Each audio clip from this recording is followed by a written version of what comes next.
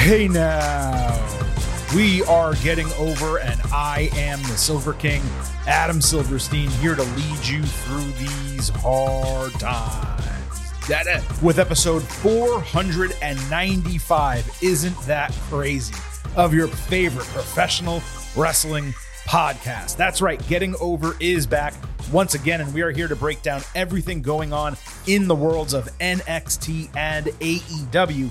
Not only that, we seemingly have a bunch of roster change information to discuss, not only regarding WWE and AEW, but NXT as well. So a loaded show for you today. It's going to be an interesting format, not what we normally do. However, we have a ton to discuss on today's show, and as always, I'm thrilled to bring it to you. So off the top, to kick things off, as usual, allow me to remind you that the Getting Over Wrestling podcast is all about Defy. Be sure to leave those 5-star ratings for us on Apple Podcasts and Spotify. Take a little extra time, leave a 5-star written review on Apple, because if you do, we will read it live right here on the show. Also, don't forget to follow us on Twitter at Getting Overcast for episode drops, news, analysis, highlights, all of that good stuff. Again, on Twitter at Getting Overcast. Lastly, remember on this podcast, I happen to love the number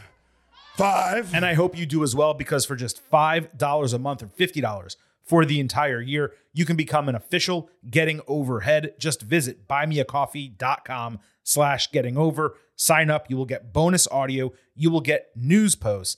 And again, your financial contributions will directly support the continuation of Getting Over. There are a number of things we discuss on these shows. There's a number of news items that have come out over the last couple of weeks that may seem interesting and new to you when they happen Monday, Tuesday, Wednesday, Thursday. Many of them we are already covering in our Friday news post every single week. Buymeacoffee.com/gettingover. As noted, today's show is absolutely loaded. So let me go ahead and break down for you all how we are going to divide this up. We're actually going to kick off with a breakdown of NXT, largely because it had the biggest storyline item of the week. Then, between NXT and AEW, we're going to take a somewhat deep dive into a number of professional wrestlers whose contracts are up or coming up soon, along with some analysis of recent reporting about who may be going to WWE and who may be going to AEW. So some really interesting stuff, a loaded show as mentioned. Timestamps are in the episode descriptions, so if you want to jump to one section or another, you can always do that at your leisure. But as always, I hope you are here to listen to this entire episode. So with that said, let's kick things off with NXT. The Women's Championship, Tiffany Stratton against Becky Lynch. This was the main event of the show. At the start of hour 2, Lynch reminisced about her time in NXT, saying no one thought she was championship material when she was there, but now she's established herself, she's hungrier than ever, and she's ready to walk out as champion. Kiana James interrupted, talking shit to her. So Becky basically said she'll whip her ass after she wins the title. Lyra Valkyria then approached Lynch before the match and asked her to get the job done. Becky dapped her up, giving her rub now from both of WWE's top women, Becky and Rhea Ripley, inside of the last month. So clearly, they believe in Lyra Valkyria, and we've talked about her on this podcast. She has a ridiculously high ceiling. Now, as I said, this was the last match and last segment on NXT. Becky got an insane reception, way bigger than the one Seth Rollins got a few weeks ago. And that's not to denigrate Rollins at all, but that is how big of a star Becky Lynch is. Stratton twice escaped disarm her and hit Lynch with a pop-up style Liger bomb. Then she nailed a Swanton bomb for the first time. Becky came back with a double underhook slam and armbar, but Tiffy reached the ropes. There were more counters, and Stratton hit a running double stomp. Stratton then tried manhandle slam, but got blocked. Then she tried the prettiest moonsault ever, but Becky hopped up onto the ropes with her and hit a falling Russian leg sweep off the middle rope. Great spot. Becky used the guardrail to prevent a powerbomb into the announce table. She then kicked Tiffany onto it and jumped off the barricade. She does that weird, like, double leg press into someone's stomach where sometimes she, like, lands on them with her ass instead. But she did that, and it actually looked pretty cool. Lynch rolled Stratton back inside for a flying leg drop and a false finish. Then she put Stratton in disarm her for a rope break. Lynch then got caught with a Liger bomb for a false finish. I'll tell you, it was 3.1. She kicked out really late on that. Regardless, everyone was on their feet. Stratton countered manhandle slam for a near fall. Then she caught Lynch, but she missed prettiest moonsault ever. Becky immediately recovered by running after her, grabbing her in the center of the ring, and hitting the manhandle slam to become the NXT Women's Champion for the first time in her career after 14 of what I would call brilliant minutes in the ring. This was a stunner. It felt like they were going to do it, and it felt like they should do it, but I didn't actually think they would do it. This was a terrific moment, and it's appropriate that Becky now stands alongside the other 4 horsewomen, Asuka and Rhea Ripley, as the 6th Women's Grand Slam champion in WWE history. In terms of the match, Stratton still has a long way to go in the ring. She's still way better than she has any right to be, given her lack of experience, her lack of training, and her short time in the business. This match over-delivered, given the difference in their skill level and the constraints, by the way, of a 14-minute television match. 4 stars, A-. The closest comparison here, it's actually not Dolph Ziggler beating Braun Breaker, but rather New Day winning the NXT tag team titles, which I think may have been earlier this year before WrestleMania season. This is an extremely smart, creative decision for numerous reasons. First, the obvious, that Becky on NXT should help continue the ratings increase. And guess what? It did. Because on Tuesday night, this despite going against the MTV Video Music Awards, which, as anyone who has ever watched MTV knows, is a huge show. It has declined in importance over the years, but it's nevertheless a huge show that draws massive 1849 demographic ratings. Despite going against that, which aired on more than a handful of different channels, head to head, NXT put up 850,000 viewers and a 0.26 demo, its highest total viewership and demo in exactly 3 years. Now, we normally don't talk about ratings here on the podcast, and I would be remiss if I did not mention that Raw on Monday night, against the biggest Monday Night Football game of all time, did its lowest rating in history. So not great Monday for WWE. Incredible Tuesday for WWE. The fact that Becky Lynch drew that much for this show.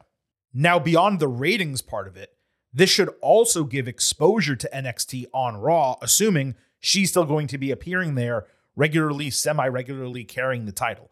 One of the reasons this was so surprising to me is the fact that she and Seth Rollins travel with their daughter Rue, and they have Raw on Mondays, plus live events sometimes on weekends. So the idea of Lynch going to Orlando, let's say every other Tuesday, it's a shocker to me.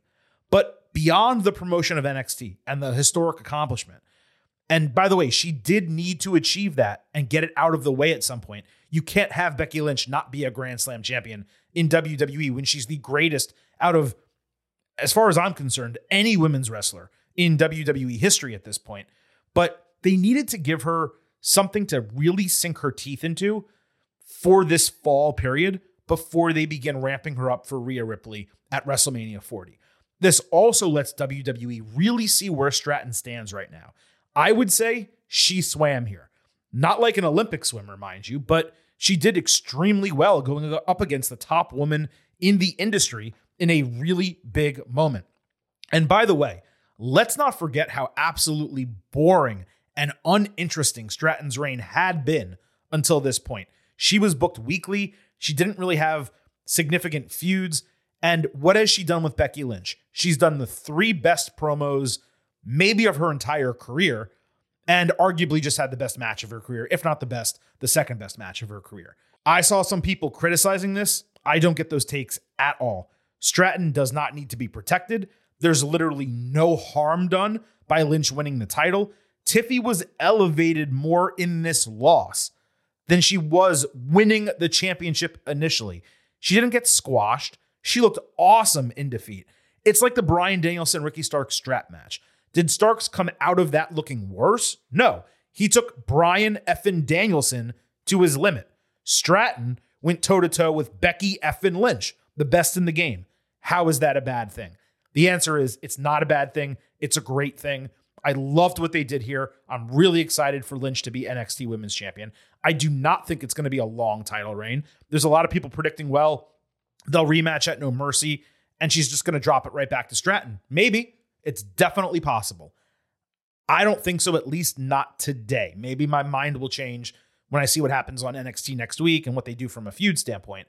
I think it's going to be a couple months that Becky has the NXT Women's title, but I do agree she will drop it in decently quick fashion. I don't want to say before Crown Jewel, but I would think almost undoubtedly before the Royal Rumble. I would think before the month of December. She drops it.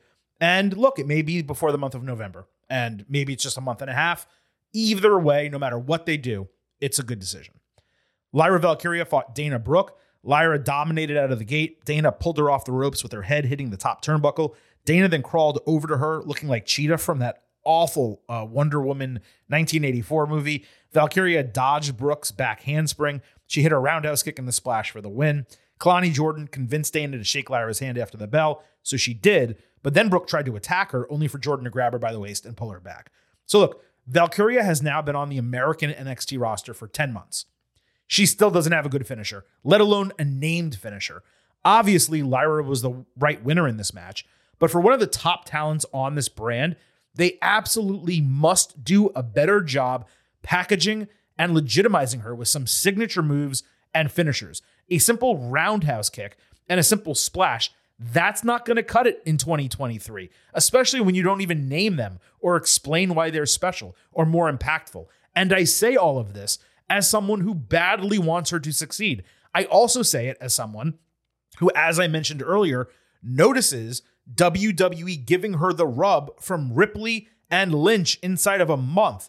So if that's the type of rub you're going to give Lyra Valkyria, you need to build and develop her better. You have to give her signature moves. You have to give her finishers that actually matter. This bullshit she's doing just doesn't make any sense. We've seen her in full matches. She's great in the ring, but a roundhouse kick and a splash. I mean, again, it's 2023. What are we doing? We also, I should mention, saw a random backstage attack of Gigi Dolan taking out Blair Davenport in the same style that Blair took out all the other women on the roster. This was sudden, kind of fire. I didn't really have another place in the show to mention it, so I'm mentioning it here.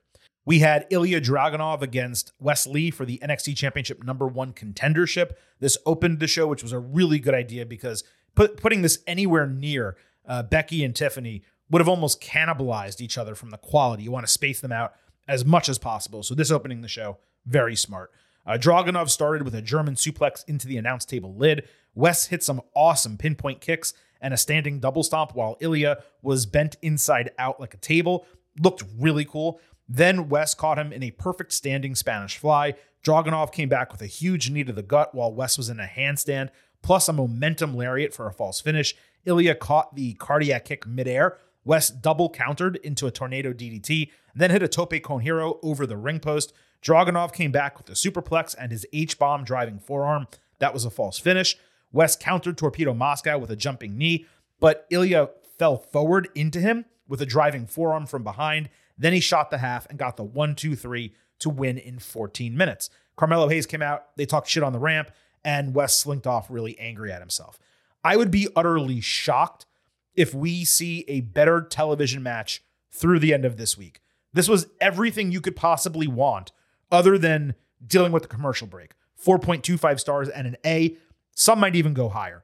Dragunov was the right winner, given his experience level, the fact that Wes had a more recent title match that he lost in cleaner fashion. The question becomes, who wins at No Mercy and what happens to the loser? Now, we'll get to that during the Ultimate Preview in a couple weeks. But even though I said the same thing about Mello and Braun Breaker, which I was clearly wrong about previously, the loser here, it really does feel like should be off to the main roster sooner than later. That kind of makes me believe Mello's going to retain and then Dragunov gets called up because what else is there for him to do? He puts over Mello twice. Boom. But I don't know. There's something in me that kind of thinks, hey, maybe they strap up Ilya and have Mello win it back from him January and then have Dragunov debut on the main roster in the Royal Rumble. I could pretty much see something like that happening. Dominic Mysterio ran into Melo backstage again. Dom gave Melo shit for not being original, making his challengers fight for his title just like he did last week. Melo said Dom finessed the match by not letting Dragon Lee win. Accurate. Dom shot back that Hayes isn't going to beat Dragunov. This may have been the best confrontation segment of Dom's career. He was really pointed in his comments. He was believable in his delivery. Melo, strong as usual. Later backstage, Ali said there was nothing he could do about the way he won last week, and clearly he dropped Dom as soon as he realized what happened.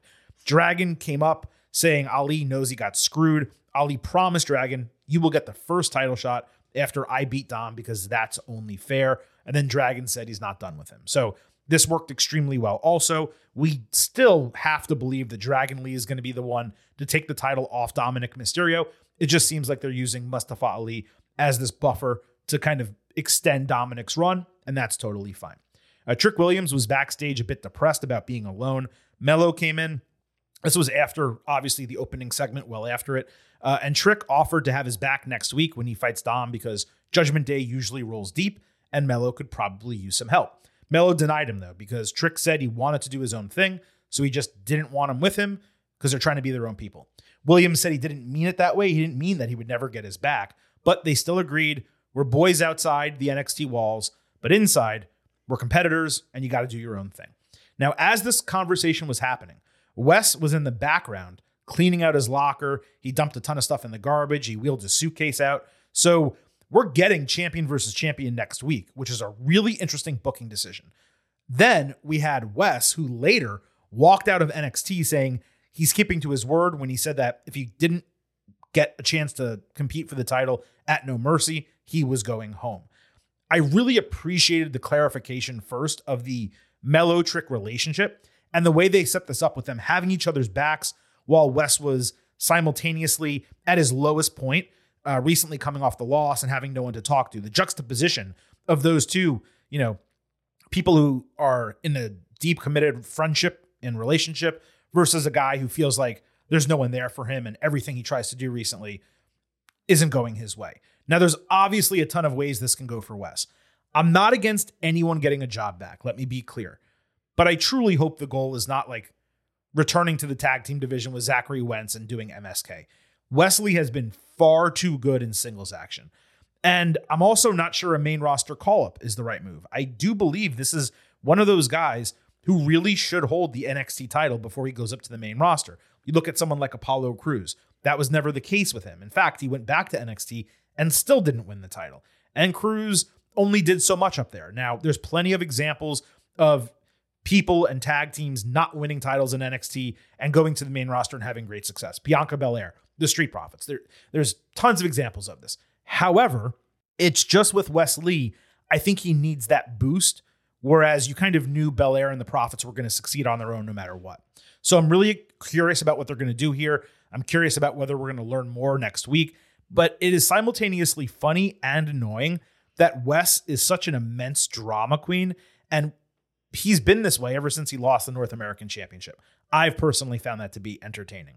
After a video package recap of Breakker bashing Von Wagner's head in with the steel steps last week, Vic Joseph said Wagner has been diagnosed with a minor skull fracture. There's no timetable for his recovery, but he'll never be the same again. Baron Corbin then came out saying he and the fans generally don't like each other, but it was more important for him to call out Braun. He was all somber and all serious, and he seemed to be intimating almost that he was disappointed in Braun and was angry and was going to challenge him and turn babyface. Instead, he said what Breakker did was freaking awesome. Then they popped each other, and Braun eventually cut Corbin off, saying he didn't do it for his approval, but he did it because he wanted to end Von's career.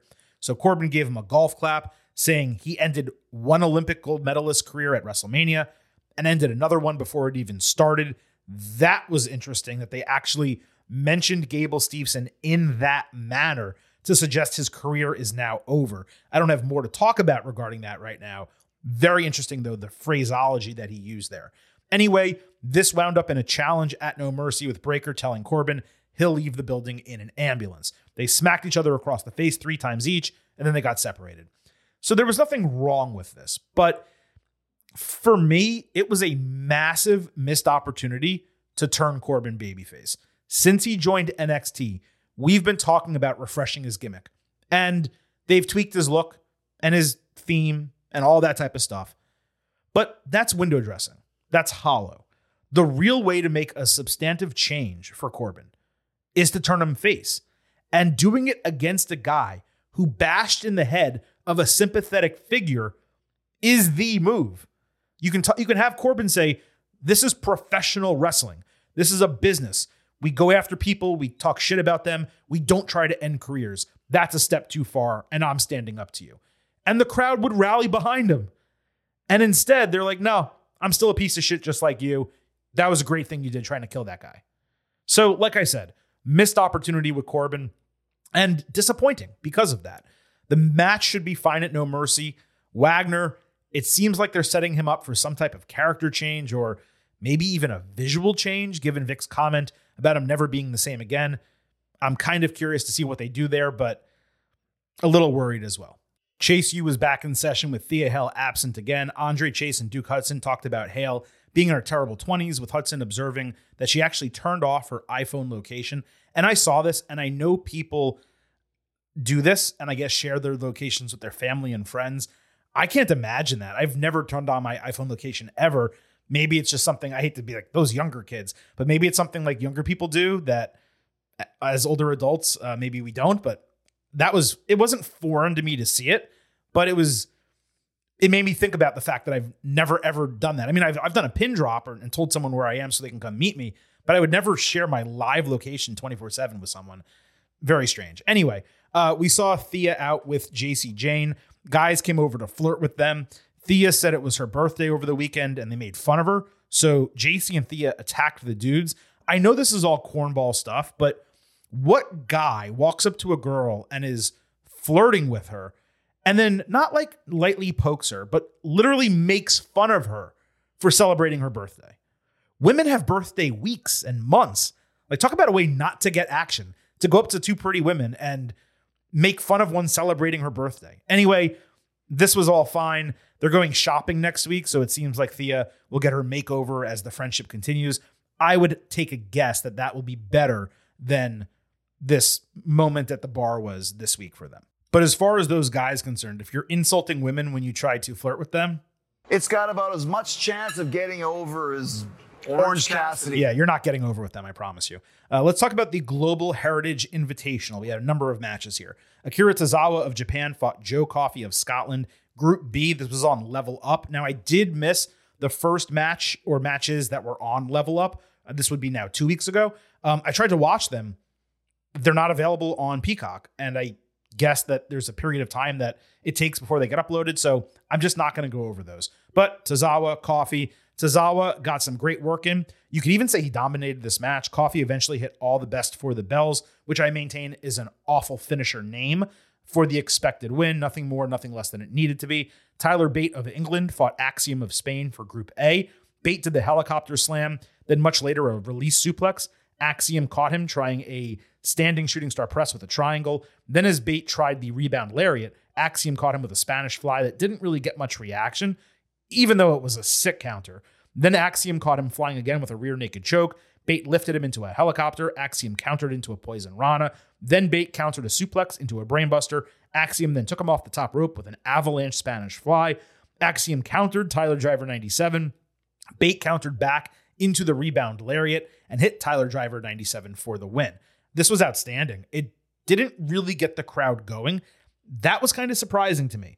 Maybe because it was a bit slow in parts, but the agency was terrific. There was great pacing on NXT as well. You had Dragunov against Wesley early. You had this in the middle of the show. And then you had Becky Lynch and Tiffany Stratton in the main event. So 3 big matches, all separated basically by, 45 minutes each. I gave this 3.75 stars B+. After the match, Butch cut a promo from a viewing room, recounting his rivalry with Bate. Butch said he's back in NXT to prove he's the baddest man in WWE, and no one brings the bruiser out of him more than Bate. Strong promo, definitely worth hyping the match next week, so I'm glad they went out of their way to do that. I still wish this guy was at least called Butch Dunn and used the Bruiserweight moniker again. They need to figure out a way to go back to that. And lastly, Nathan Frazier of Jersey against Akira Tozawa of Japan, Group B. Tozawa turned Frazier inside out with a German suplex and hit a great Shining Wizard. Frazier hopped to the top rope for a superplex into a swinging neckbreaker and got the win. Joe Coffey then cut a promo from the viewing room after the match. Hudson came up saying when he beats him next week, they'll be in a three-way tie atop the group. Nothing much here, really. Roxanne Perez backstage was telling some of the newbies how important the NXT Women's Breakout Tournament can be. Elektra Lopez and Lola Vice came up talking shit, so Perez stood up for herself and got in their faces. Lola challenged, promising to beat Roxy and win the tournament. Not the best segment by any means. They got to find something better for Roxanne. Creed brothers fought Malik Blade and Idris Enofe. This was high energy right at the bell. Brutus Creed hit a nice standing moonsault. Julius Creed then hit the signature slam on Idris Enofe before setting up Blade for an assisted Brutus bomb and the quick W. Angel Garza and Humberto Carrillo, they watched from the crow's nest. Hank and Tank came out. They got attacked by Bronco Nima and Lucian Price. All this was pretty basic. Eddie Thorpe backstage was still pissed off about Dijak. He somehow was able to interrupt on the screen. Dijak was behind Thorpe. He was standing at the site of like the Native American ceremonies that Thorpe did, and he was standing in the rain. Dijak took off his belt and started beating a tree with it. Thorpe got angry and stormed out. What the fuck was this? Who is this for? It's got about as much chance of getting over as Orange Cassidy. I know I played that already, but it's true. Fucking zero. Briggs Jensen and Miles Bourne fought Drew Gulak, Charlie Dempsey, and Damon Kemp. Jensen hit a great spinning heel kick. Bourne saved Fallon Henley from disaster outside, then took Jensen on the canvas and swung him into the post, allowing Kemp to hit a Uranagi-style neckbreaker and get the win. Then Bourne celebrated with the heels, who all dapped him up. This definitely made more sense than the alternative of Bourne randomly helping babyfaces despite training with the heels. Most disappointing was not being able to see him actually wrestle because this was way too short. So that is it for this week in NXT. Before we get into AEW, where of course we're going to talk about Dynamite, Collision, and Rampage, everything that happened across all of those, 5 hours of television. There are a number of notable news items worth discussing regarding the futures of talent across WWE main roster, NXT, and AEW. And all of this came out in a very short period of time over the last couple of days. So let's start with NXT, where on TV, they had Joe Gacy and Ava standing at the Schism tree. Gacy said they stand alone, and the tree has withered away with only the two of them left. This is basically how they wrote off the grizzled young veterans, just by saying they're gone without naming them or running an angle or anything like that. I know they lost to the Creed brothers and, got them back in NXT, but there wasn't anything about them getting excommunicated from Schism if they lost. So that's what they did, but they just didn't play that as a storyline. My guess is they just didn't want to feature them on TV any further as they were leaving, but still strange given how often they were on TV leading up to this. I thought they had another month on their deals. Some are saying that they're already out, but I think they're probably off TV for the next 30 days or so. As we've stated numerous times here, transitioning GYV into the dyad was an awful idea. The gimmick sucked, and not transitioning them out of it when it was clear and obvious that the gimmick sucked, that was maybe an even bigger sin. Sometimes, we might criticize a wrestler for being unhappy with their gimmick or their booking and requesting a release. Maybe they're a crybaby. In this case, I don't know that anyone's ever been more justified. These guys should have been a main roster tag team 1 to 2 years ago as grizzled young veterans, even if it was a sink or swim scenario. This was a total waste of talent from the moment the change happened. They just massacred these guys. And it's abhorrent to me that Schism is still continuing without them.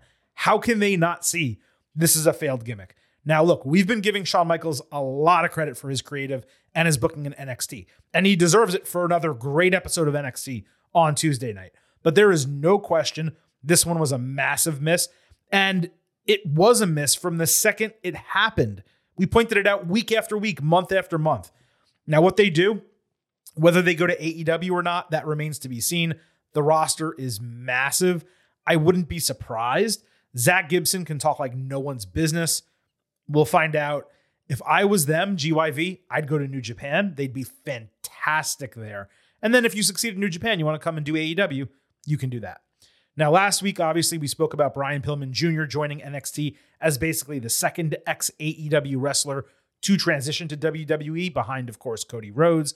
Obviously, numerous former WWE superstars have made their way to AEW, but I mentioned this rash of reporting over the last few days about wrestlers going in both directions. This felt like a good spot to break down all of those reports and share what we know and what we think. Obviously, the biggest name is Edge. It was reported by PW Insider that he was removed from the WWE roster, with certain circles believing he's heading to AEW. They followed that report later by noting Edge had actually just been shifted off of an active roster to a miscellaneous roster. He's on the same roster that like John Cena and Braun Strowman are on, people that are clearly signed to the company, but are in a limbo type of situation. Now, what we know publicly is Edge was a part of the newly created SmackDown intro last Friday. Edge himself, in a social media video, said he has a WWE contract waiting in his inbox, but he's unsure of what he wants to do. Now, that said, Edge has notably and purposefully lied about future plans in the past, most recently his initial return at the Royal Rumble, however many years ago, 4 years ago. When Chris Vanini and I initially discussed Edge's future after that match with Sheamus on SmackDown, I think we said something like 50% back to WWE, 45% retirement, 5% AEW. It's now fair to say the AEW odds need to increase here. If Mike Johnson hears that some believe he's coming in there, Mike is a great reporter. Now, that said, Edge could also be using AEW interest as a bargaining chip for a larger contract with WWE. And he should do that, just like Randy Orton and others have. The problem is Edge doesn't actually move the needle for WWE. Fans like him. It's great to have him around. It's a nostalgia pop, no doubt. But consider how Vince McMahon and Triple H have booked him. These long, multi-month feuds. He doesn't put anyone young over. Young or new. It doesn't even have to be like someone who's super young, a 40-year-old, someone younger than him. Now, whose fault is that? Is Edge demanding to win these matches? Are Vince and Triple H refusing to put younger people over him? I can't tell you whose fault it is. I would assume it's McMahon and Paul, but it's not happened. So in that regard, Edge would be a bigger signing for AEW than a re-signing for WWE. Though I would guess if he did sign with AEW, the juice they would get from him would be temporary. And who knows what the talent budget looks like for WWE now with TKO. It could be increased, it could be decreased. It's tough to say. It's just, unlike people like Bryan Danielson and Jon Moxley and FTR and Tony Storm and Christian Cage notably, Edge to me feels like an extremely strange fit in AEW. He's more WWE than all of those other people I just named. I could definitely see him doing like a Christian role where it's strong mic work and he wrestles once every couple months. But if you're Edge, why do that on a smaller stage? So you can be in the same locker room as Christian and FTR? So you can wrestle at Wembley Stadium instead of WrestleMania? What I will tell you is this, and it may not even make sense the way I say it. If Edge was to go to AEW, I would say the chances of CM Punk returning to WWE skyrocket. Just from the standpoint of they're going to want to have their own notable return or debut. And CM Punk is really the only person out there that can actually move the needle. Again, as I stated and have stated numerous times, that doesn't mean I would do it. I'm just saying I think the possibility would increase. So let's move off Edge. After Dynamite and Rampage were taped Wednesday night, there was also some reporting done by Fightful about a wrestler who returned to Collision just this Saturday. So before I get to who that is and detail the reporting, let's discuss what happened Saturday night on TV. So on Collision, there was a TBS title match with Chris Statlander. Stat said before the match that she's going to defend her title all the time, just like Orange Cassidy did. So this was promoted as an open challenge with no opponent named.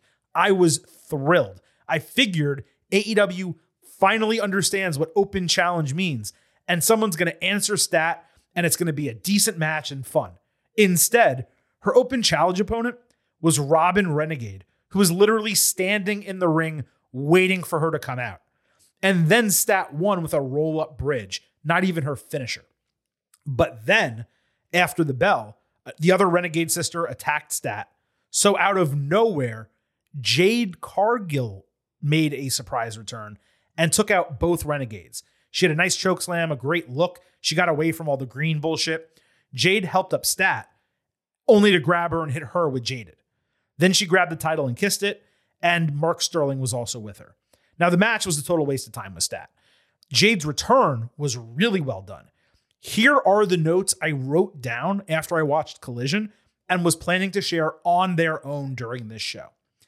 I had heard there were issues about Jade and her contract, but I guess Tony Khan just paid her. What I'm wondering is the creative decision of putting her immediately back head-to-head with Stat. If Stat wins their match, then Jade immediately takes an L after all that dominance she showed throughout her AEW career. If Jade wins, Stat's reign looks even worse than it already has been. Even crazier, this was booked for Rampage on Friday. So it was good on them for putting a big match on the show, but no promos, no storyline development. The first match was sudden at a pay-per-view, and now we get a rematch without any build on Rampage of all places. Like I said, those were my initial thoughts. Now, Rampage was taped after Dynamite, so this match already happened. And from what I understand, it's getting rave reviews. Some are saying it's the best match of Jade's career. I'm not going to spoil the result, but based on what we're about to talk about, you can probably take a guess who won. And it also puts my immediate thoughts that I just discussed about the booking into clearer context. So at 1:30 a.m. Eastern, Fightful reported the belief is that Jade is finishing up with AEW and that sources in both companies believe she's going to WWE. Now, I will admit, I heard something about this last week. I did not include it in our news post on buymeacoffee.com/gettingover because I only had a single source and I like to double source reportings like this. What I heard at the time was that Jade was not only seeking money, but obvious avenues in which she can be pushed outside of wrestling, which is something WWE can certainly offer more so than AEW. I mean, you saw what they tried and failed to do with her and like Bow Wow of all people last year. So weird. There was also some tweeting later in the morning that Jade may actually stay with AEW. So just like the Edge situation, it's possible this is a bargaining chip type of deal where maybe she's using WWE as leverage for AEW. Here's what I'll say about Jade. She has an incredible look. She has charisma and confidence. She's neither good enough in the ring nor on the mic to be booked as strongly as she was for as long as she was in AEW. In WWE, though, I cannot imagine they would start her in NXT. But that's what she needs. She needs time in the Performance Center. If I was WWE and I was to sign her, I would probably send her down to the Performance Center for 3 months working off TV. Rotate the most experienced women in NXT and from the main roster, bring them down, help her train and develop. Then I would have her debut on WWE TV as a Royal Rumble entrant. Perfect timing and situation. After that, you put her on SmackDown, where she can also work some of those weekend house shows. And then if she still needs work after all of that, she can take a trip to Orlando. Here and there, she takes a week off, goes to Orlando, isn't on TV. You figure it out. But I would bet after 3 intensive months in the Performance Center, she'd be ready to go because the base level of talent and experience is strong already. The problem with this plan, though, is Jade's stature, her status. She models. Her husband is former baseball player Brandon Phillips. He's earned like $100 million in his playing career. So she has the leverage to not do things she doesn't want to do, like maybe go to the Performance Center and live in Orlando for 3 months or work house shows or whatever the case might be. Those are reasons that she didn't initially go to WWE in the first place. That plus the whole name and likeness deal. She wants to be able to own Jade Cargill. She doesn't want to, have WWE capitalize on that. And WWE may want to give her a different name. The question is, does WWE perhaps see her as a big enough star where they're willing to give her a Brock Lesnar deal or an AJ Styles type of deal because they obviously have the rights to their own names. So this is going to be extremely interesting to watch as it develops with Jade, with Edge, and obviously there's a number of other people whose contracts you would think will be coming up soon or might be coming up soon. I did a report on buymeacoffee.com/gettingover on a handful of WWE superstars who are currently in the midst of being re-signed. The idea being, of course, that they would agree to those contracts, but there still has to be an agreement on both parties. But WWE is attempting, I should say, to re-sign a number of huge names right now. And the list that is on that website right now, that's on our news post, no one that I would think would not re-sign with WWE, but nevertheless, a significant list. And then you have to think there's going to be AEW contracts coming up. And the most notable name I would keep an eye on, besides Jade Cargill, is Ricky Starks. He is immensely close with Cody Rhodes. He was close a little bit, it seems, with CM Punk. And if Cody is going to perhaps get Jade into WWE, Jade is very close with Cody and Brandi Rhodes, Starks may not be far behind. So those are names I would look out for, at least going in that direction. And then going in the other direction, as of right now, Grizzled Young Veterans and Edge, perhaps. But again, this is all things that we will discuss in greater detail on our future WWE and AEW NXT shows as further news develops. With that said, let's get into AEW for the week. As always, we mix together Dynamite, Collision, and Rampage, and we break it down by storyline. Bryan Danielson made a huge announcement that he promised his daughter, once she turned 7, he would start finishing up his career. I forgot to mention this was on Collision. Birdie, his daughter, by the way, is 6. So that gives him about a year to wrap everything up. Danielson promised that he would not go gently into the night, and anyone who thinks he will doesn't know him. Bryan promised to kick in everyone's head who he faces, and he said, "If this is my final year, it will be the most epic year of my career." Danielson said he's calling his shots, and the first shot he's calling is fighting Zack Sabre Jr. at Wrestle Dream. Ricky Starks and Big Bill came out with Starks saying everything he's been doing has been to get attention so he can become the face of Collision. Starks said he graduated from being hungry to being greedy. Danielson said he wished Starks was patient because he was still talking. Bryan put over Ricky's heart and was ready to offer him a spot in the Blackpool Combat Club. He took out his shirt when Bill just attacked Bryan. Starks pulled Bill off and then attacked Danielson himself. Jon Moxley made the save. He ate a boot. Starks then choked Danielson with the t-shirt. Starks then mocked the yes chants.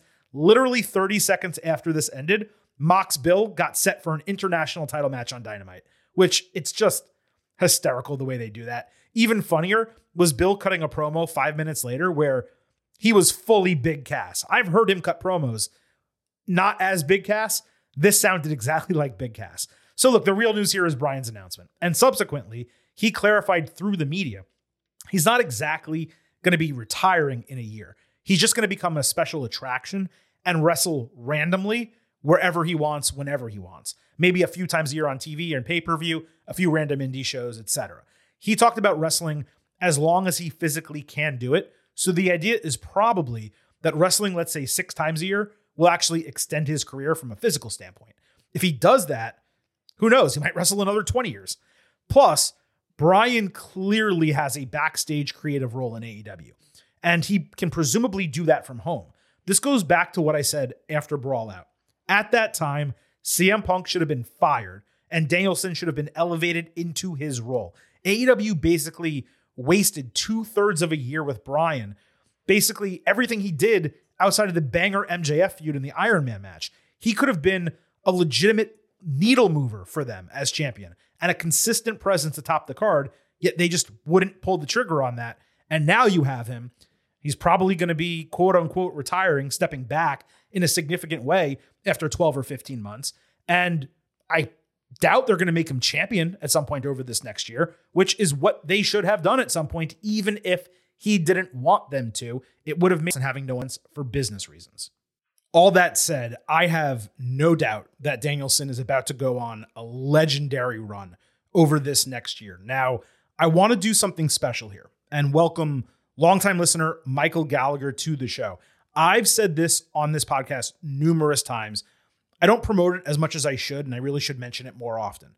But if you bring signs about the show, it can be Getting Over Wrestling podcast, something about the Silver King, vintage, whatever the hell you want to put on your signs. But if it's about our podcast and identifiable as about this podcast, if you bring signs to wrestling events and you get them on television or pay-per-view, you earn yourself a guest spot on the show.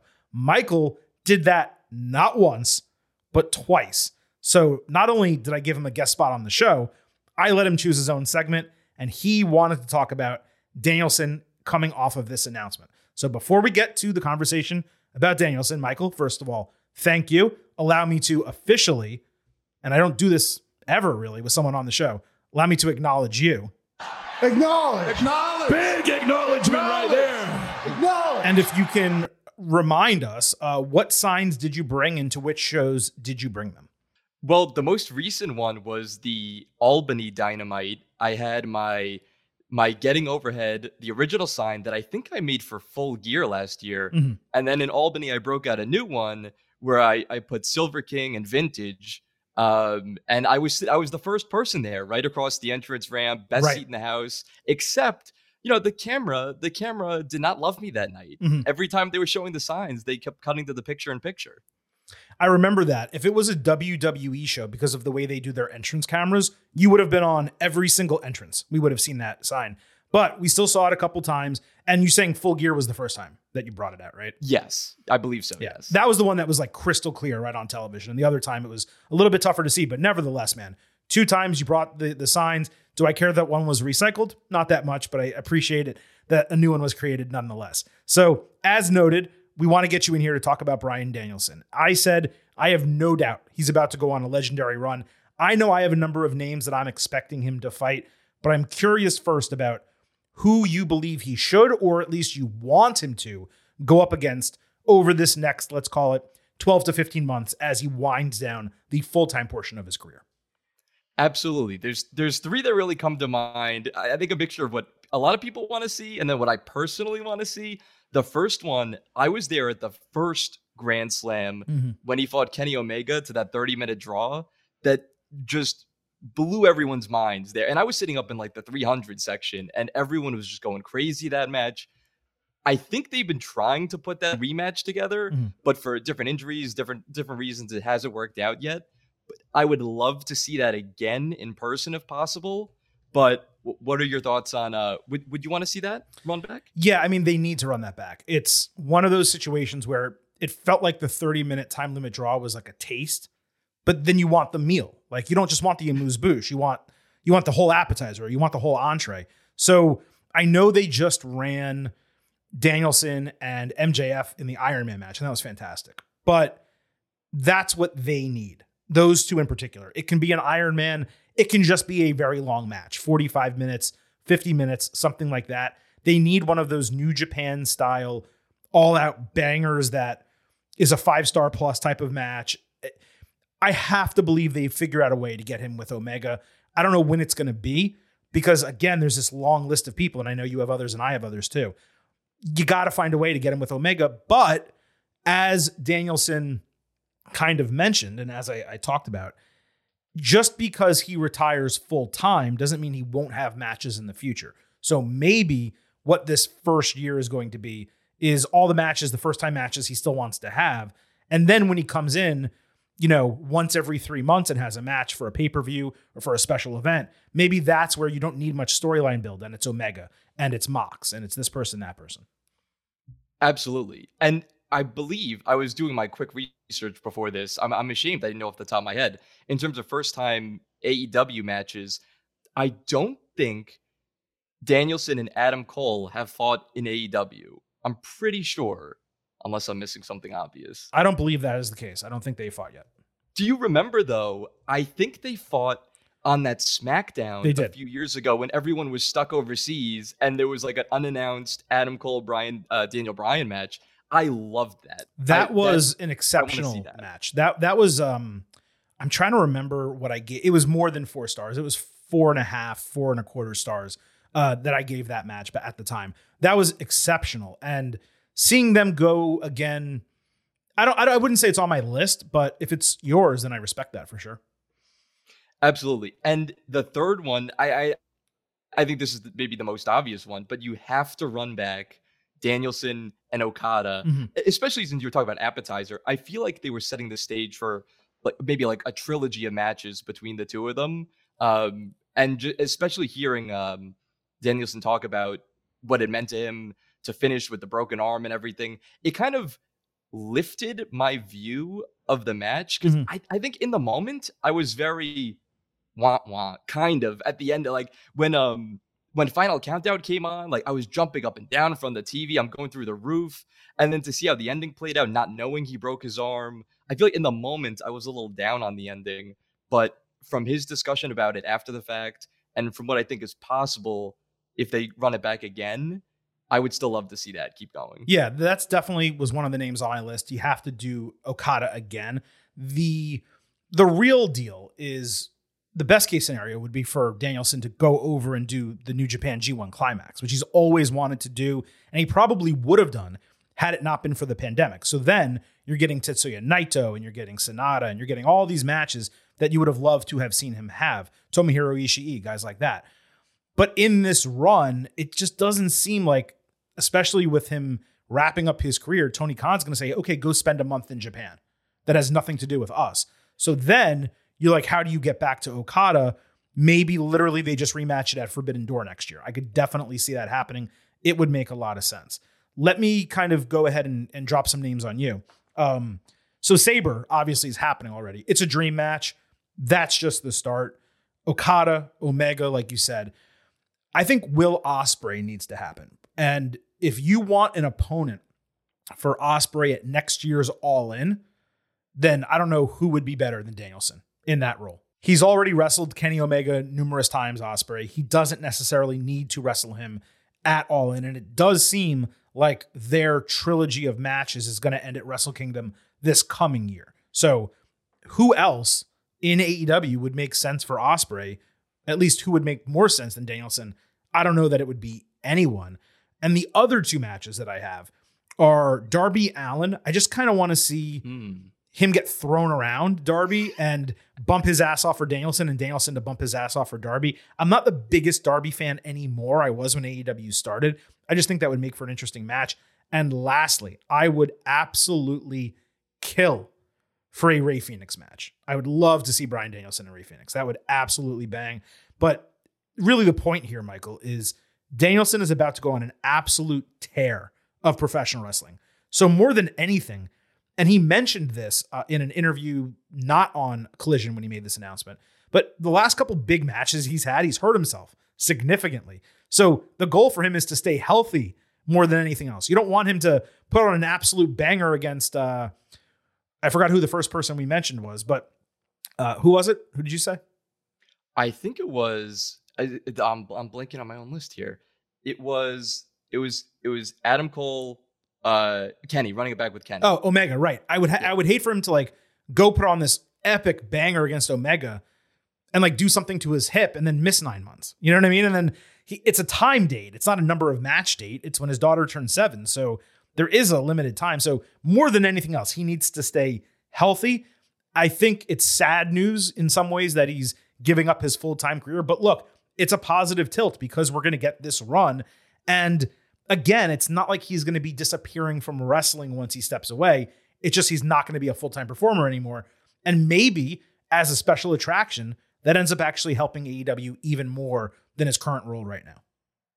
Absolutely. And I don't think it's going to get back to, remember when I think it was around the time when he first joined AEW, there was like a 17-week stretch where he wrestled 15 unique wrestlers on like Dynamite every single week.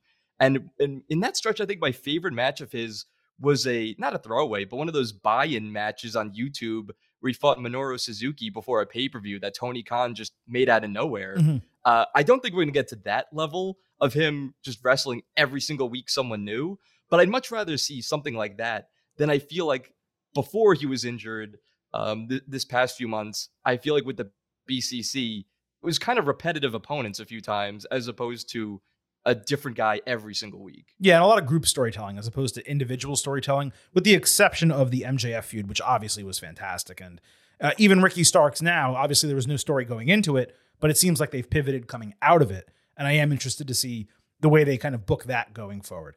But Michael, look, I really appreciate you joining us and giving you this opportunity as a thank you from me to you for getting our name out there, our signs on television. And this is a reminder for anyone else out there that you bring signs that are getting over adjacent to professional wrestling shows, primarily WWE and AEW. But I would count certainly Impact and Ring of Honor and anything else. But you get them on screen. You get a spot right here on the Getting Over Wrestling podcast. before we leave you, any final words, thoughts, anything else you want to say on the way out? Everyone go be a mark for the Silver King and Vintage Chris. 5 stars, leave a review, become a Getting Overhead. It'll be the easiest decision you've ever made in your life. Hey, I appreciate you again as being a longtime listener. Appreciate you for bringing the signs. And you know what? Look, again, we don't really get guests on the show that frequently, so I'll even do this. I'll give you an additional acknowledgement. Acknowledge. Big acknowledgement right there. Acknowledge. Moving on to Collision, there was an international championship match. Jon Moxley against Action Andretti. Mox was the heavy favorite, being the show was in Cleveland. Andretti did the worst head stomps I've ever seen, so Mox just flipped him over out of midair for a bulldog choke and the submission victory. Good way for Mox to get a home state pop. Why the hell was Andretti challenging for this title? On Collision, Rey Fenix fought Angelico. The idea behind this was Phoenix was in his first match back after being decimated by Blackpool Combat Club. He had a tightrope PK on Serpentico, and then won with an over-the-shoulder tombstone piledriver. Nothing else happened here. On Dynamite, there was an international championship match, Mox against Big Bill. So first he fought AA, now he's fighting BB. Like, is Colt Cabana next? I'm very curious. Mox bladed at some point because, of course, he did. Bill caught him with a nice boss man slam. Mox came back with hammer elbows, only to get pushed off the top rope by Starks into a boot from Bill. Danielson ran down to attack Starks, but Bill caught Mox on the distraction with a choke slam. Mox eventually caught Bill in a standing armbar for the submission victory as Danielson held Starks back on the ring apron. What was weird is the faces both had the upper hand in this moment. But as soon as the bell rang, both of them released their grips and the heels just immediately attacked both of them. So Claudio Castagnoli runs down and Starks pulled Bill out of the ring. I'm realizing I now called, BCC faces without ever actually them turning face. Though I guess Danielson did that for the group by virtue of his speech.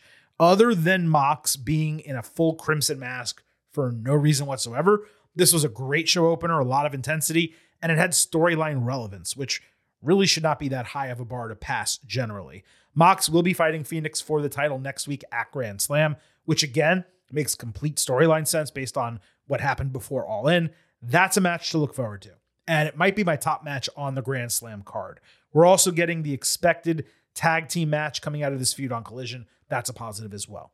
Roderick Strong's melodramatic video package continued, with Strong discussing his friendship with Adam Cole. He said he's not the one who's changed, it's Cole who's changed, and continues to let him down. Strong promised to win the tournament and win the AEW title, but said he still won't be happy because he just wants his friend back. It remains impressive to me that Strong is actually delivering pretty solid character work through this gimmick, so kudos to him. Then on Dynamite, Cole approached Strong, worried about his neck. Strong said it was too late and he would beat Joe, break his back, and then beat MJF for the title. So let's talk about all the matches in this Grand Slam World Title Eliminator Tournament and how this all plays out. Right before we do that, we'll talk about an MJF promo, though. So we got a tape promo from MJF alongside Cole in a training room last week. MJF shit all over Strong, calling him a wet blanket, a third wheel, and a bland bitch. Cole kind of turned his head while MJF was crapping on Strong. He also said he's not afraid of Joe and will kick the shit out of whoever wins the tournament. MJF specifically promised that he would choke out Joe if they fight. Then he did the entire Steiner math promo in pretty awesome fashion. He didn't have the same oddities to the speech delivery that Scott Steiner did, such as saying drastic instead of drastically and screwing up words and phraseology. That's what makes Steiner math so great, getting mixed up in it. But MJF remixed it to make it make sense for his storyline, and he absolutely nailed it. It was great. I'd give it an 8.5 out of 10 on a grading scale. The only way to get to 10 out of 10 is to do a perfect recreation. So again, the Grand Slam World Title Eliminator Tournament. By the way, Eliminator, Tournament, those are basically two synonymous words in this case. So what are we doing here?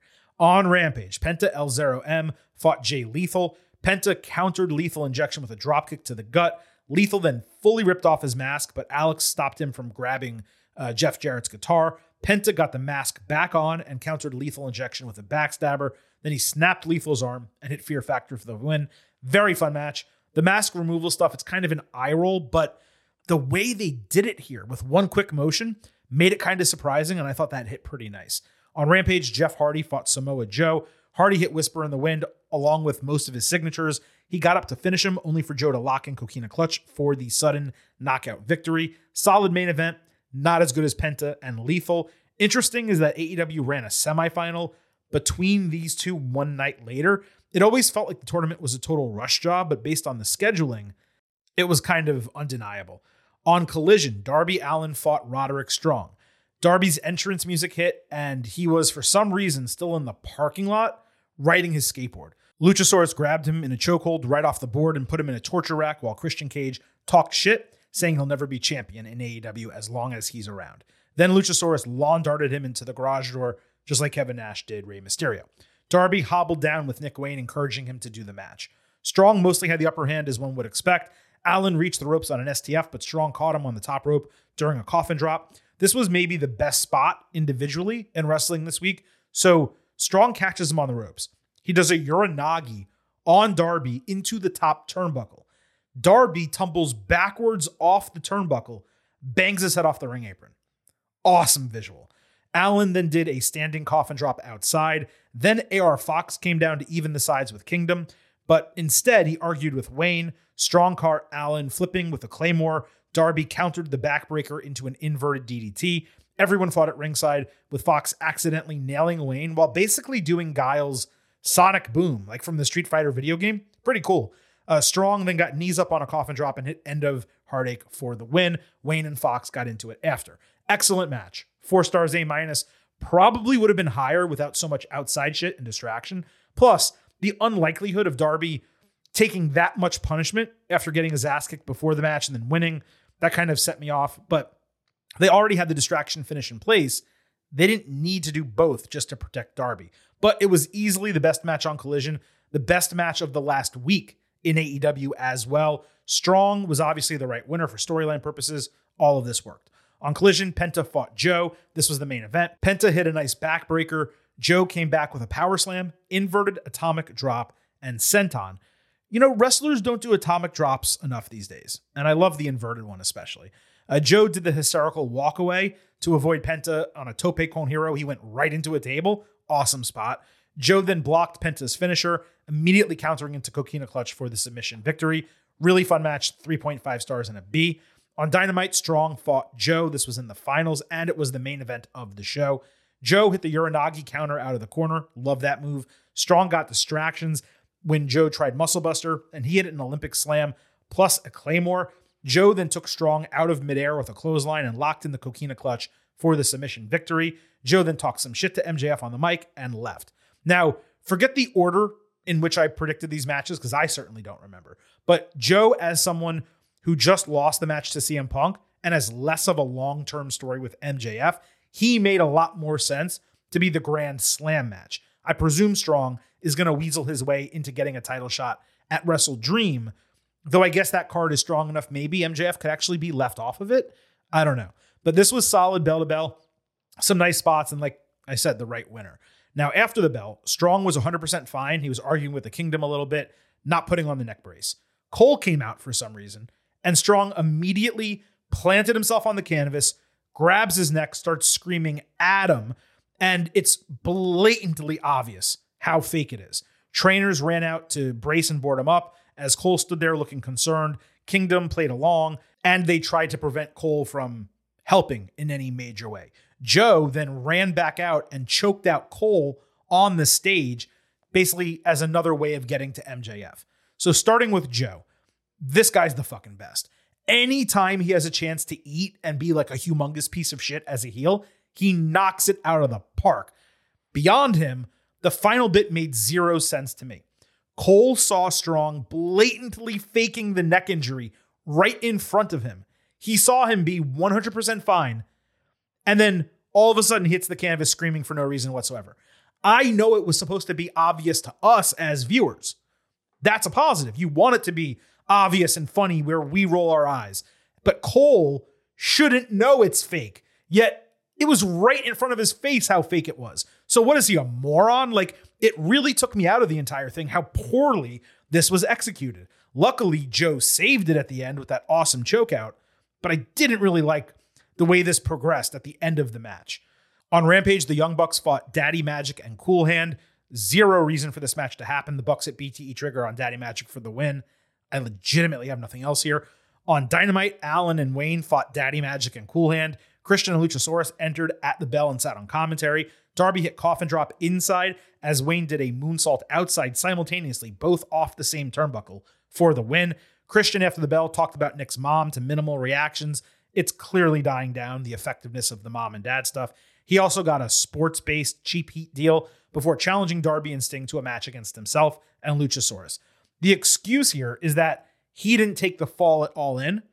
Maybe so, but do we really need to see this again? By the way, this will be Sting's 20th match in AEW. His record is 19-0. It would probably be nice if he took the fall for somebody at some point, somewhere before he retires. On Rampage, Sammy Guevara came out on stage to confront Chris Jericho, who was on commentary. They each agreed they wanted to punch the other in the face. Jericho suggested, let's just have a match, we can get out our aggression, and then we can continue vying for the tag team titles. Sammy agreed, and they decided to do it at Grand Slam. Then they shook hands and hugged. I liked this a lot for the uniqueness. Not that tag team partners or stablemates haven't fought before, but the manner in which they accomplished it was interesting. It probably would have hit a little bit better as a more natural backstage segment, and it didn't really have that much heat to it, but I liked the booking. The good thing is they followed it up on Dynamite. So Les Sex Gods came out together to a basically clips package of their friendship. Jericho put over Guevara in a heartfelt manner. Sammy talked about idolizing Chris, and then he thanked him for changing his life and making AEW possible. Then he said he didn't come to AEW to always be in Jericho's shadow, so he needs to beat him so he can enter the next phase of his career. Jericho reiterated he wants Guevara to reach the next level, but in order to do it, he's going to have to beat him and be better than he's ever been in order to do it. They shook hands, then they did the pull-in stare down. Jericho said he'll give him the match of his life by beating the living hell out of him. Sammy agreed. This ebbed and flowed from meh to great, up and down. Overall, as I just said, the storyline works great. The new era of wrestling across WWE and AEW, where like friendship prevails over typical wrestling bullshit, it's refreshing from a storyline perspective. It's a bit strange they're doing this at the same time as MJF and Cole, but it is a different story that they're telling, mostly due to their prior relationship. This hit extremely well for me. It ended strong. More than anything, it built anticipation to the match itself. That's what was missing from the Rampage segment. They delivered it on Dynamite. That's a positive. On Collision, Eddie Kingston and Claudio Castagnoli sat down with Tony Schiavone. Claudio said he doesn't even know why Eddie is angry at him. Kingston explained Claudio left the Independents to go to WWE without going out on his back for him. Eddie offered a title versus title match. His NJPW Strong openweight title against Claudio's Ring of Honor title. Claudio agreed as long as he gets a handshake of respect. Then on Dynamite, there was a moment where Kingston got to laugh in Claudio's face, taunting him, saying one more week. This was pretty good. Kingston completely carried it. It definitely seems like they're going to put the Ring of Honor title on Eddie at Grand Slam. That will be the right decision. The pop should be enormous for him. On Rampage, Britt Baker, Hikaru Shida, and Sky Blue fought Taya Valkyrie, Anna Jay, and the Bunny. It was at the start of this match I realized Anna, Bunny, and Penelope Ford, who accompanied them ringside, they're almost indistinguishable from one another. After a near fall, Baker transitioned Bunny into the lockjaw for the submission. No one cared about anything other than doing the DMD chant. Shida was angry and gave Baker a sarcastic fist bump after the bell. This gave me major Charlotte Flair vibes with Baker. Obviously, she doesn't compare in the ring or anything, but just the feeling I got from like the post-match and really just her on screen in general. On Dynamite, Baker, Shida, Toni Storm, and Nyla Rose all fought in a fatal four-way eliminator match. Again, this isn't an eliminator match. It's 4 people. If it was going to be an elimination match, that would have been great. I would have loved for an elimination match between these 4. It's a number 1 contendership. That's it. You can't eliminate 3 people. It just doesn't really make any sense. Backstage at Collision, Saraya admitted that there was something wrong with Storm mentally before just putting herself over. Storm played up her gimmick a little bit at the bell. Shida basically took out Rose with a katana. Baker then stomped Shida's back in what had to be a botched spot, with Storm rolling up Baker for the win. Tony celebrated wildly afterward. Commentary completely missed a call on Shida seemingly choking Baker out after the bell for 15 seconds. Eventually, they got around to saying, hey, they have a problem here, but like she was choking her out.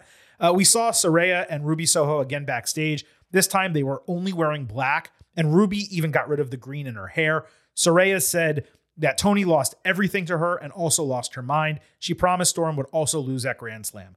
Toni was obviously the right winner. She's deserving of a rematch for the title. It feels like they may just flip this right back to her, with Saraya simply getting over at All In because they were in London. Storm is more over now with this new gimmick than she's ever been, so it really would be smart to put it back on her.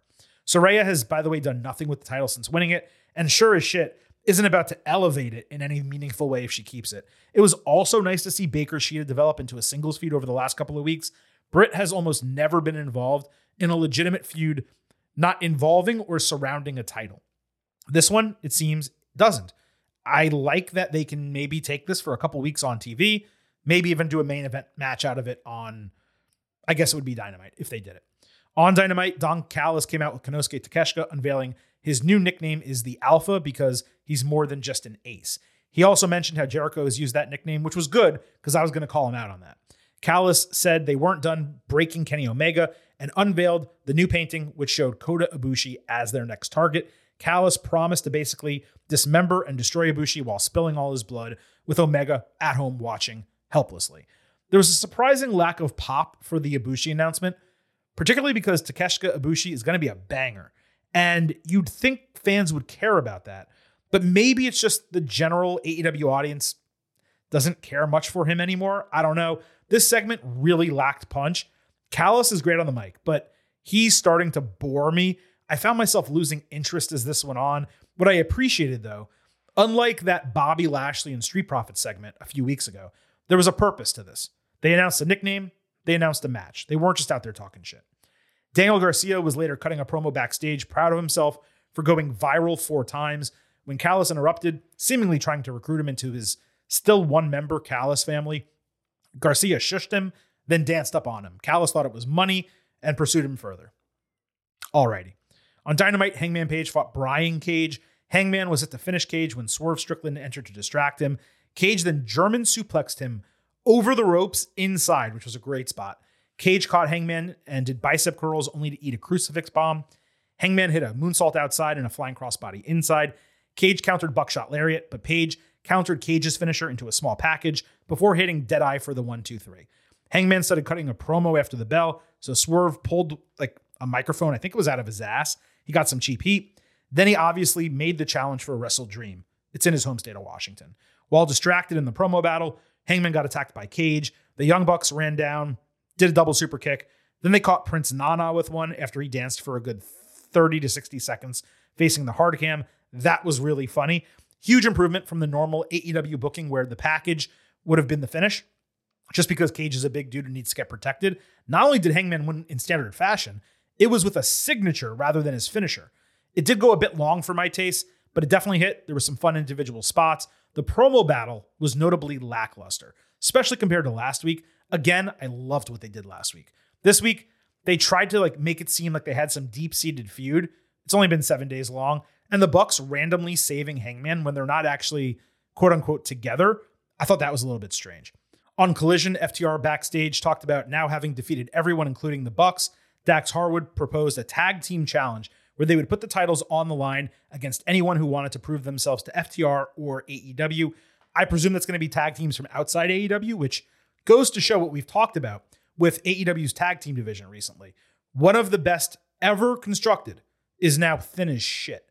Also, this is basically just an open challenge format, which, as you heard earlier, is basically what Chris Statlander is already doing. We'll see who answers these challenges and how worthwhile this is.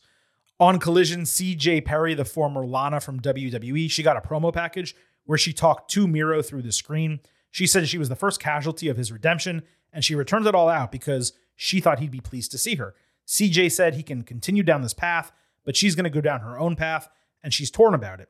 She said she spent 2 years wondering whether she has what it takes. CJ said she was once the coldest manager in wrestling, and she wants to do it again. I could have sworn she was talking about wrestling, but this was terrific from CJ. Great acting and storytelling from her. We'll see how it manifests. It seems decently thin, but we'll see what happens. On Collision, Powerhouse Hobbs cut a promo package about taking the Redeemer to the limit. He said despite losing, he was the real winner and the chapter remains unwritten. Fine speech. I'll see what they do with this guy next before I get excited about anything. Every time it's lackluster. On Collision, Keith Lee backstage confirmed he will be wrestling solo on Collision. He said he is the Collision and told everyone to run, presumably in a nod to Bray Wyatt, which was sweet. This might have been Keith's best promo in AEW, despite it being really short and him saying pretty much nothing. It seems like he's going to be a Collision exclusive talent. Just like I said with Hobbs, I'll wait to get excited about him until I see AEW actually use him well. I would not be surprised if they run back Lee Hobbs to take advantage of all the meat stuff that was so popular at All Out. On Dynamite, Hook was about to be interviewed when Orange Cassidy interrupted, confused why he was mad given he's healthy and has a title. Hook called him a great champion. They fist bumped, and that was it. Orange also said he was tired. Commentary called this an interesting development. What was the development? Hook got a video package on Collision, and this on Dynamite. He said 7 total words. No storyline, no new opponent. It feels like the guy is just not developing at all. There really are not many AEW talents who I would suggest could truly benefit from the WWE Performance Center. Most are well into their professional careers. They're getting spotlighted. Everything's going fine. Hook is absolutely one of those guys who would thrive in the PC setting, or at least needs to experience that. Because right now, he's the same dude he was when he arrived. He's the same wrestler he was when he arrived. There's no change in personality. There's no change in promo. There's no change in ring. It's just mediocre across the board. He has a good theme. That's really it. On Collision, Bullet Club Gold fought Gravity, Aerostar, and Dios del Inframundo. The best part of this was the Bullet Club entrance where Cardblade stood in for Jay White. He had to miss the show for a personal reason. The Guns hit 310 to Yuma on one of the guys. Then Juice Robinson tagged in for a leg lariat and his flat DDT. Andrade El Idolo randomly watched backstage. Again, no storyline implications, just a waste of time. On Rampage, there was another promo package from Mike Santana. Pretty much repeated everything he said last week.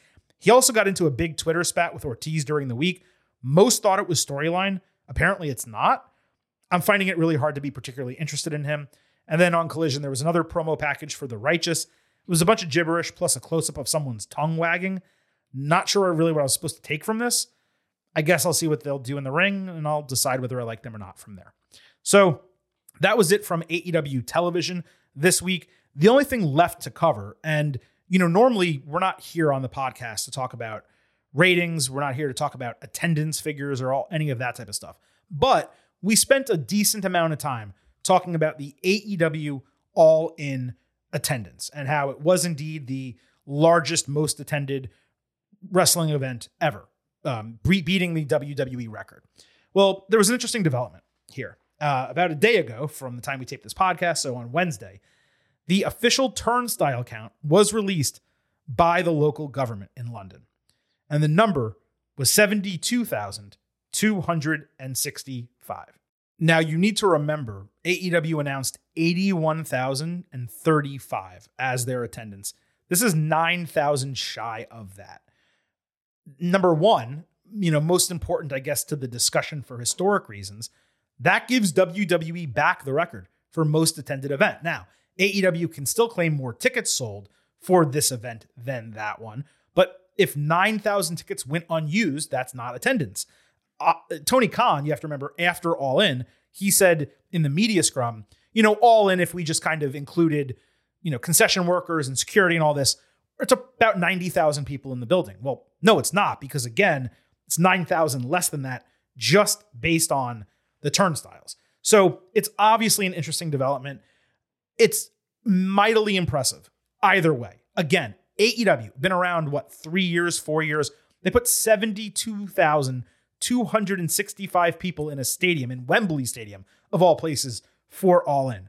But we do need to kind of contextualize this with the way AEW has talked about it.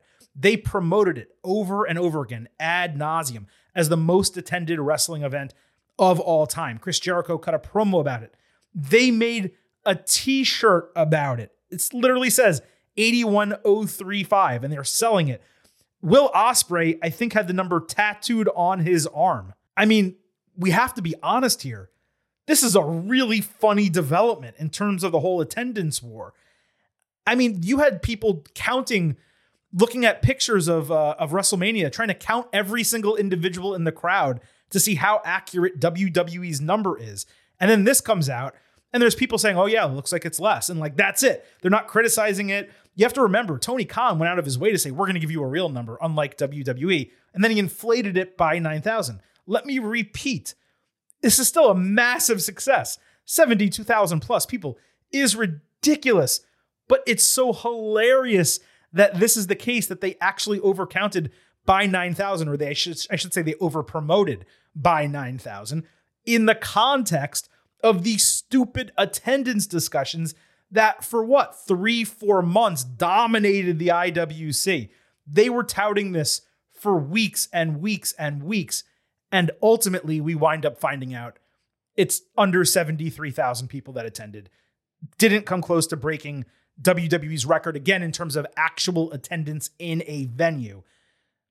So wrapping up the podcast today, we just had to mention it at some point. We had fun with it a little bit during the instant analysis to AEW All In, but it was good natured because we were actually proud of them. We talked about how crazy of an accomplishment it is. We put them over so much. And here we sit weeks later, it's under 73,000. You just have to appreciate like the irony and the hysteria surrounding the entire thing. That's pretty much what I was getting at. Folks, look, I'm exhausted. You can probably tell my voice is going. That is it for this edition of the Getting Over Wrestling podcast. We will be back Tuesday with our next WWE episode, and then next Thursday for our AEW and NXT episode. You can also tell, given this is episode 495, we are quickly coming up on episode 500, trying to put some awesome plans in place. It's going to be the week where we do ultimate previews for NXT No Mercy and AEW Wrestle Dream. So it's going to be very difficult to fit in an additional episode, but I'm going to try my damnedest. I promise you, I want number 500 on the dot to be special. I'm doing what I can to make that happen. I appreciate you all listening to today's show. On the way out, reminders as usual. First, the Getting Over Wrestling podcast It's all about Defy. So please leave those 5-star ratings for us on Apple Podcasts and Spotify. Take extra time, leave a 5-star review on Apple Podcasts. If you do, we will read it live right here on the show.